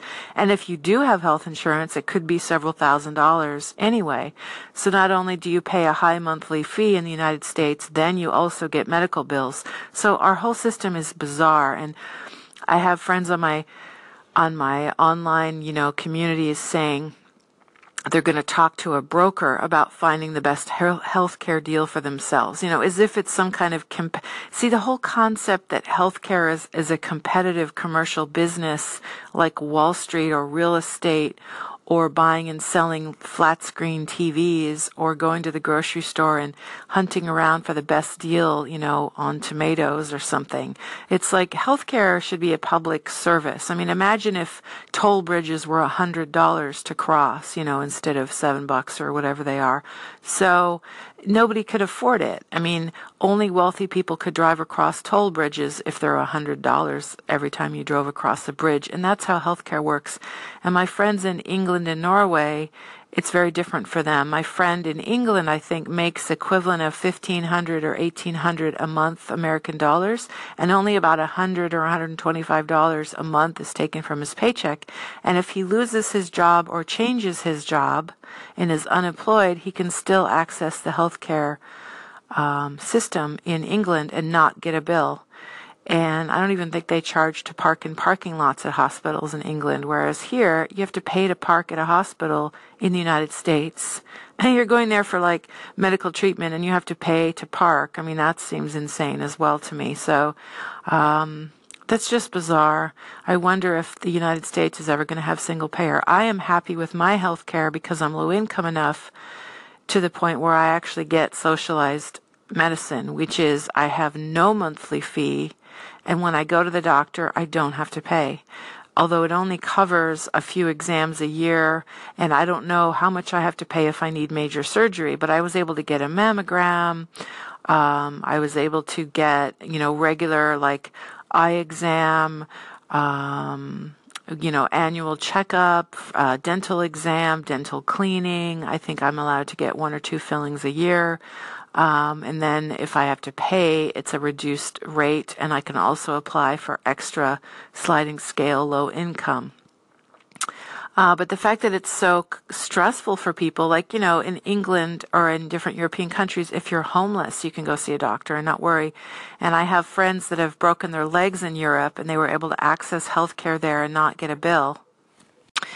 Hey, this is Shannon Kringen, Goddess Kring in Seattle, and I'm feeling better now. I had my coffee and my breakfast, and I'm just thinking, I'm listening in my car to the soundtrack to the movie Dead Man Walking, which has amazing music on it from Eddie Vedder and Michelle Schacht and Tom Waits and Johnny Cash and Bruce Springsteen, and I forgot all the Mary Chapin Carpenter, all kinds of great musicians on there, Suzanne Vega, etc. Great musicians. I just am listening to music and just thinking about how it's important to have empathy and compassion for yourself and others. And I constantly feel like my spiritual practice is to, like, I'm not a church person. I don't go to church. And my mom and dad, they divorced when I was 4. And both of them, my dad's very agnostic. My mom is very into Eastern philosophy and non-duality, but she's not really religious. She's just kind of into philosophy. And personally, I believe that nature is God, and I don't really believe in God like a man in the sky, but I feel energy, and I feel like the whole universe is connected, and I believe in science as spirituality. So to me, science and spirit are the same, and it's all about love and feeling connected to something beyond your individual self. And I feel like when I listen to Tom Petty, and you sing along with him at his concerts, it's kind of like a spiritual feeling like church is supposed to be. Again, I don't go to church, and I never really did go to church. But I feel like the positive idea of what church is supposed to be is that we all feel connected in our hearts and our souls, and that we help each other and lift each other up, and that we're all connected, and that we're not separate, even though we're in our own little individual bodies. So when you're at a Tom Petty or a Tori Amos concert, it kind of has a feeling of heartfelt connection. I saw Tori live recently, and I saw Tom Petty live in his last tour 2 months ago in August of 2017 in Seattle with my dad, which is sweet because in 1984 I saw Tom Petty with my dad. That was like my first Tom Petty concert in 1984. My dad was nice enough to take me. He took me to the Rolling Stones in 1981 when I was 13. That was my real first concert. But Tom Petty concert 84 was my first one. So I just really want to work on forgiving myself. I'm still feeling sad. I missed the Tom Petty tribute last night in Seattle. But the most important thing is that I'm in touch with love and forgiveness, and forgive myself and be in the present moment. And now I'm going to model for 3 different art classes today. And I think it's good to be in touch with constantly. There's a spiritual practice called releasing. I release this to its highest good. Like every day I could say to myself, whenever I feel unsure of a decision I've made, I could say, I release this to its highest good, and just accept that I feel sad and that I feel, because the more I beat myself up for the choice I made last night to not go to the Tom Petty tribute, the more I'm going to torture myself about it. So it's weird that I pick on myself about decisions I make, whether they're big decisions or small decisions. Sometimes I go to the grocery store and I like sit there for like 5 or 10 minutes just trying to choose what kind of salad to get or what kind of vegetable to buy, or, whatever kind of, I sit there and read the labels and I obsess, and I'm like, oh my gosh, can I please just make a decision and just trust that it's an okay decision and that there is no perfect right decision. Sometimes things really feel right though when you do them. You trust your gut. In fact, I love Tom Petty so much partly because he seems like a good example of somebody that really followed his dreams, followed his heart, and was brave enough to just boldly go, boldly go where no musician had gone before. No, boldly go and just do his thing. And not really worry about what other people thought, and just do his best. So I feel like Tori Amos does the same thing. So I guess Tom Petty and Tori Amos are sort of heroic figures, like archetypal symbols to me of being heroic and following your heart and expressing yourself creatively. And also they just have really unique, interesting voices that they experiment with. That's why I love them both so much. And they're both very different, but they're similar. I've talked about this before, but they have all kinds of I connect the dots basically between the two of them, even though most people probably don't. But I don't know how many Tom Petty and Tori Amos fans there are that really love both of them as much as I do, because they are kind of different in a way, although they're both prolific songwriters who write amazing melodies. But the point of this post is just to say that I'm working on releasing to the highest good whenever I make a decision. Thanks for listening. Have a good day. Hey, this is Shannon Kringen, Goddess Kring in Seattle, and I wanted to say something about Tom Petty's death. I'm still going through the grieving process, and I realize he's a famous person. I didn't know him personally, but a lot of the fans are very affected by his death because we so much loved his music. I belong to a Facebook group called Tom Petty Nation, and there's a lot of really intense fans there along with me, and a lot of us are very sad about his passing, as if we kind of knew him in a more personal way, just because of his song lyrics and his style of performing and connecting with the audience. And I was just thinking about the grief process and how the phase I'm in right now is sort of anger and protest and a little bit of numbness. Part of me doesn't want to believe that he's gone. And part of me is actually mad at him for, even though everything said about him is fairly positive, he did have a dark side. His dark side was that he was a very heavy smoker of both cigarettes and marijuana, which was hard on his lungs and hard on his heart. And he also was highly sensitive. He tried to quit smoking, I guess, and he couldn't do that. And I really love and respect his music and his work ethic. And he made the world a better place with his presence. But I just want to say, I'm feeling sadness about his cigarette smoking and his refusal to quit. And I guess he just really enjoyed smoking, so more than he wanted to quit. So And at the time of his passing, he actually had a hairline fracture in his hip, and he had bronchitis and laryngitis in the weeks or months preceding his death. So his body definitely was tired, and his friends and family thought rest might be good for him. And he said it himself that he is a nervous wreck before he got on stage, and then he would get on stage, and of course he would love it, and he was great at it for 40 years. And then when he would get off stage, he said the adrenaline was so high that he would pace around his hotel room smoking, and just to try to calm himself down so that he could go to sleep. So basically, that sounds like that's really hard on the body, and I'm not judging him in terms of that. He probably just had to do what he did and live the life that he lived because he was doing what he loved, and he was so good at it, and he worked so hard. I'm thinking that if he had rested a little bit more, for instance, but he might have had to cancel the tour, and that would have disappointed all the fans. But if he was still with us, that's a good trade-off for me, because I was looking forward to another album. But that's really none of my business because he chose to do what he did with his life. But the point of this post is just to talk about the grief process and the phase I'm in right now. I'm not really totally surprised that he passed away. The sudden way that it happened was kind of shocking.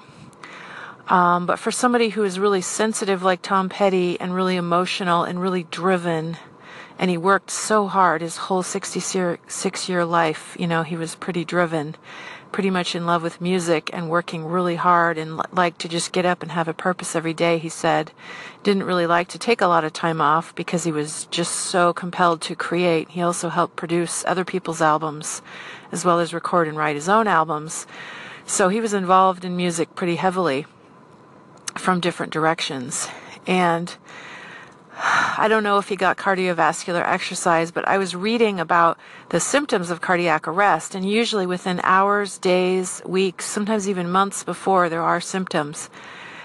And so if he had been in the hospital at the time getting treatment for his fractured hip, perhaps if his heart would have stopped in the hospital, they could have, started it again. But the thing is, he didn't want to be on a machine. So the way he died maybe is kind of like meant to be, because he didn't have to suffer and he did not want to be in a hospital on a machine. That was his wish. That's what his family said. So he wasn't into the artificial keep me alive thing. But he could have maybe recovered if they had restarted his heart with a defibrillator and do whatever they have to do. But maybe he wouldn't have even wanted that. If his heart had stopped, maybe that's just not what he wanted. If his body wasn't able to continue, maybe he just wanted to go. So I just have to accept that. But I just want to acknowledge and get that off my chest that I'm a little mad at him for smoking and not taking care of his hip and his, he pushed himself so hard. But I love his music so much, and he made the world a better place with all of his work. So thanks for listening. Just going through the grief process. Thank you for listening. Hey, this is Shannon Kringen, Goddess Kring in Seattle, and it's 6-something in the morning, and I'm just waking up. And I'm thinking about self-betrayal and how sad that is. It sounds silly, but there was a Tom Petty tribute last night in Seattle, and I did not go, and now I regret that. But at the time, I was feeling like I just wanted to stay home, and it was one of my only days off yesterday, Sunday. I tend to work almost every day, and it was $10, and I just kind of didn't feel like going, and I would have probably ridden my bike because of the parking situation. Long story, but my whole lifetime, I feel so sad that Tom Petty died. He was my favorite songwriter since I was 11 years old, and little did I know when I was 11 that he would continue to write really pretty amazing songs for like the next, 1979 is when I first heard him. So for over 35 years, he kept writing good songs. And last night there was a tribute at a place called Chop Suey in Seattle on Capitol Hill. I've even performed there once. I wish I'd gone because maybe I could have met other serious Tom Petty fans, and I don't know what songs they maybe could have played, but I think I'm over-romanticizing, because a lot of my favorite Tom Petty songs are not the hit songs, but the more unusual songs on the records. I went to a Tom Petty tribute right after Tom Petty died in another part of Seattle, and it was actually a band that imitates Tom Petty, or that, covers Tom Petty. So it was a little bit cheesy, and I was a little bit critical of the way they sounded. But last night's tribute, and to make a long story short, I didn't really have that much fun going to that tribute. I was also just not in a social mood, and I was really sad that he died, and somehow it kind of almost didn't make me feel better, but I don't know. And then last night it was a totally different kind of tribute, that it was like a few different bands were there, and they do their own music normally, so they weren't imitating Tom Petty, but they were there to pay tribute to him, so I guess they were covering his songs last night, but they don't normally do. So I think I'm blowing this out of proportion, but I'm thinking about my life and how this is a pattern for me, where there's choices that I could make, A or B, and some people say it's better to do something and regret it than it is to not do something and regret it, because you always wonder what it would have been like. My prime example is I had an abortion in my 20s, and I always think, okay, what if I had made a different choice and had a child? But at the time I was very, very scared and not in a stable relationship with the person that wanted to have a kid with me, and it's just a really long story. And now I'm 49, so it's clear that I'm never going to have a kid. So that's like one of the most dramatic examples from my life of wondering what if I had made a different choice. There's so many things that I've done in my life that I chose something. And even right now, I might go to England and visit my friend because he invited me, and I saw him a couple years ago. But I'm not sure if I really want to go, but I kind of do want to go. But for some reason, I have anxiety about buying the ticket. I just need to get up and have my coffee. I model at 3 different places today. I need to figure out how to love myself and forgive myself for being so conflicted about decisions, big and small. I wish I'd gone to that Tom Petty tribute last night. I feel sad about it. My heart hurts. My chest aches. But my chest aches that Tom Petty died in the first place. But going to that thing last night might have been helpful in the healing process and the grieving process.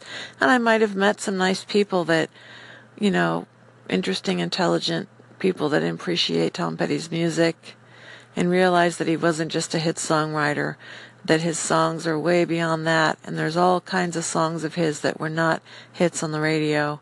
If you just listen to a full record of his from beginning to end, you hear all kinds of songs that are not top 40 hits. They are interesting, beautiful songs. Thanks for listening. Hey, this is Shannon Kringen, Goddess Kring in Seattle, and I think I want to just publicly say to Great Spirit, to Higher Self. I used to do a public access TV show on in Seattle from 96 to 2011, or when did I stop? I don't know. I did it for 15 years every week, and I feel like my video performance art was kind of a cry for help, but it was also kind of a video diary to God, or to, I'm not religious, so I don't believe in God like a man in the sky, but I believe in spirit. I believe in Great Spirit, and I love Tori Amos, and I'm going to see her tonight. She's a very spiritual musician, and in a earthy, spiritual kind of way. Intuitively. What was I going to say? I might write her a letter and give it to her at the meet and greet, because I've done meet and greet a few times. But to be honest with you, it's always really kind of stressful meeting her, because there's all these fans, including me, and there's a sort of fanatical energy of, famous people and fans, and it's kind of like a creepy energy. And if I see it from a higher perspective, we're all souls with hearts and minds and bodies, and we're all here together on this earth, and life is hard, and life is also wonderful and a miracle. I I don't want to pay for parking, and I live kind of near downtown. So if I go down there today for meet and greet, and if the weather's kind of icky, it's not raining right now, but it might later, and it's windy and cold. And I'm sitting here with my kitty. And so I'm trying to decide if I really want to go to meet and greet and give Tori a letter, or if I just want to publicly blog about how I feel and just publish that online. I think that's kind of my way of speaking out. I just wanted to thank Tori. I love her new album, Native Invader, and I especially love the songs Bats, Bang, Climb, Broken Arrow. I like all the songs on the new album, really. They're all good songs. They're all interesting, smart lyrics.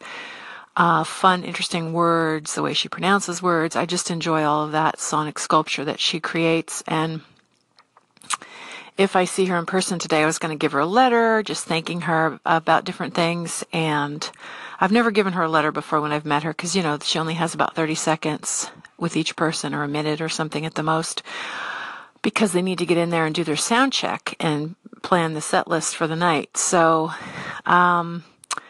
basically just wanted to thank her for her strength and tell her that her and Tom Petty are my favorite songwriters, male and female, and thank her for doing Free Fallin' by Tom Petty, and would love to hear any other Tom Petty songs, but I don't know what would be good for her to play, because my favorite Tom Petty songs are the more obscure songs that are not hits, that the audience would not recognize unless they are hardcore Tom Petty fans like me.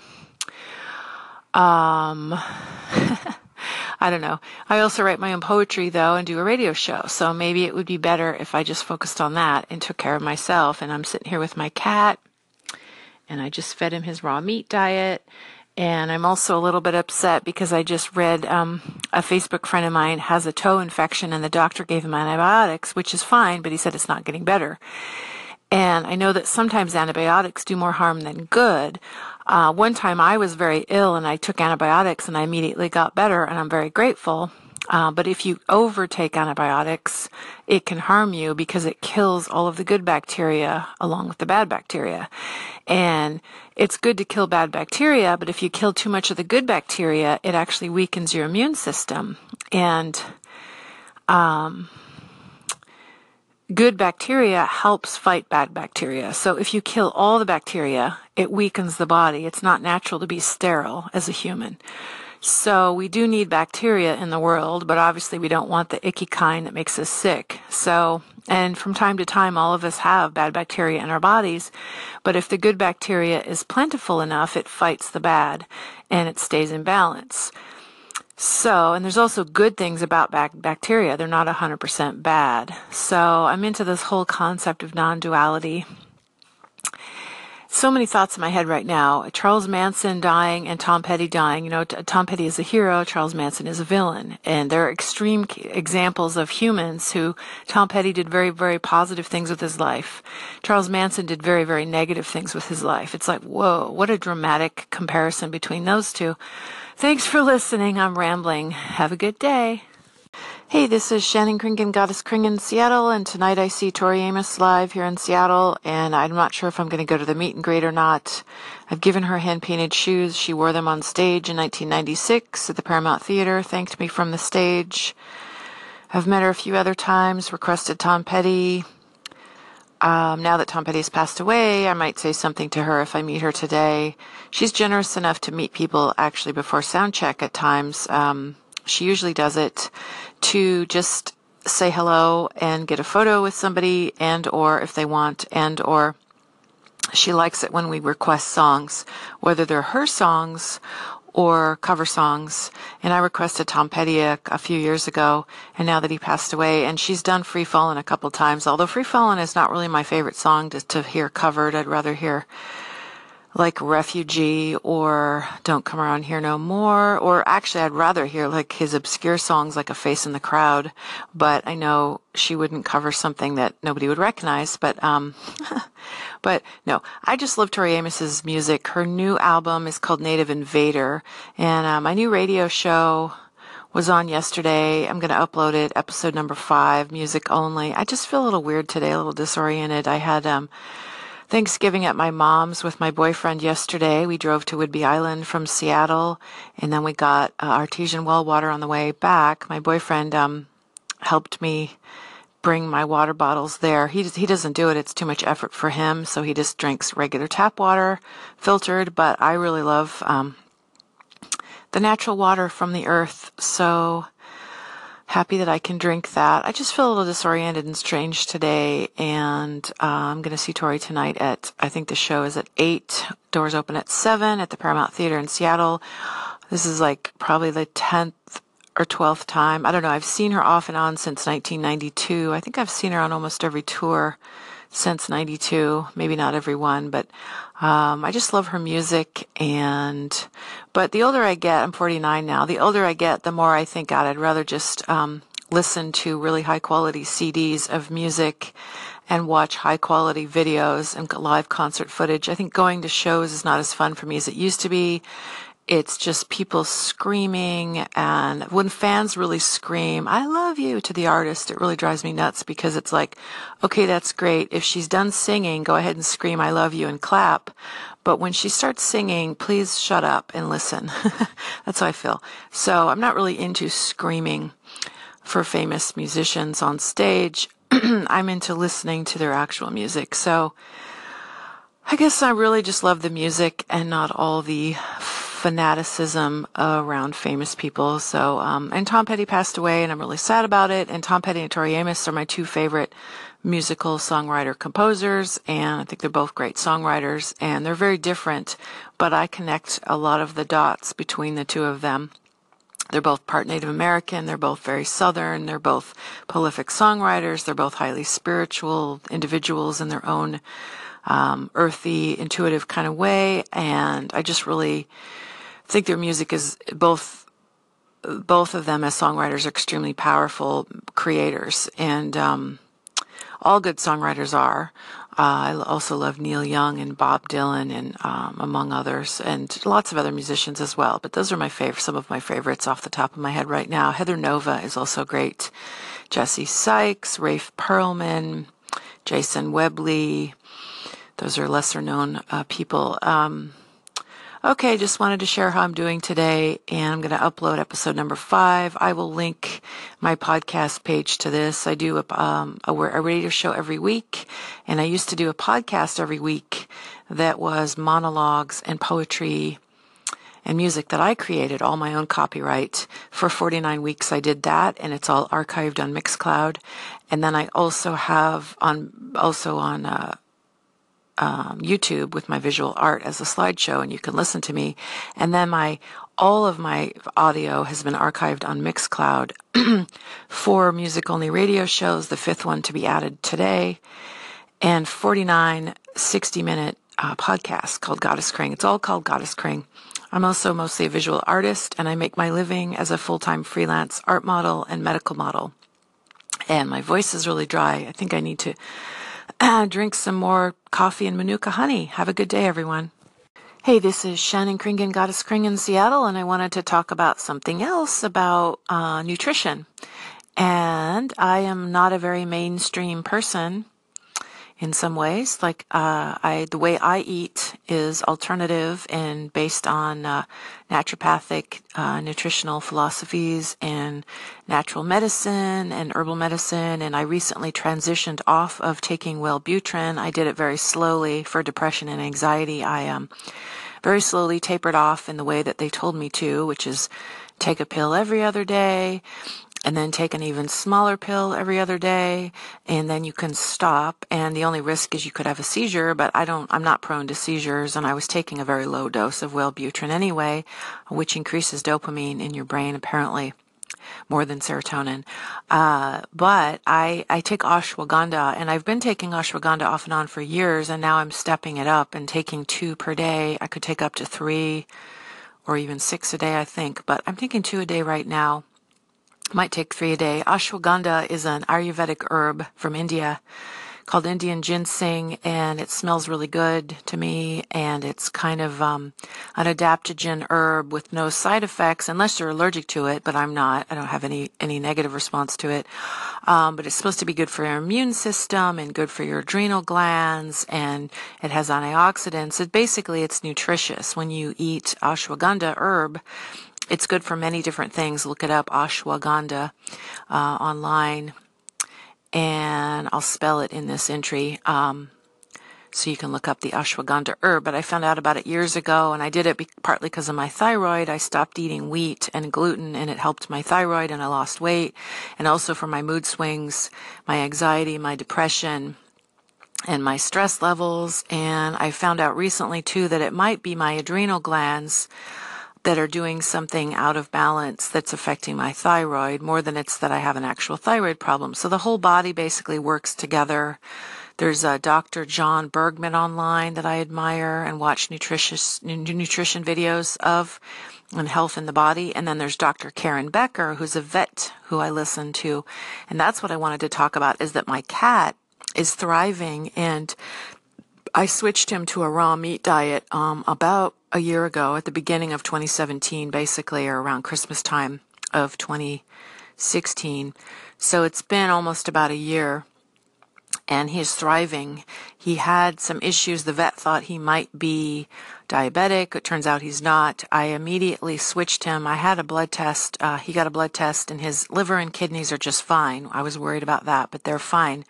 So then I felt like it was safe for me to switch him to a raw meat diet, because I followed the advice online of Dr. Karen Becker. My vet did not say feed raw diet. A lot of vets are not educated about how the safe, healthy way to feed raw meat to your pet is, but Dr. Karen Becker online is.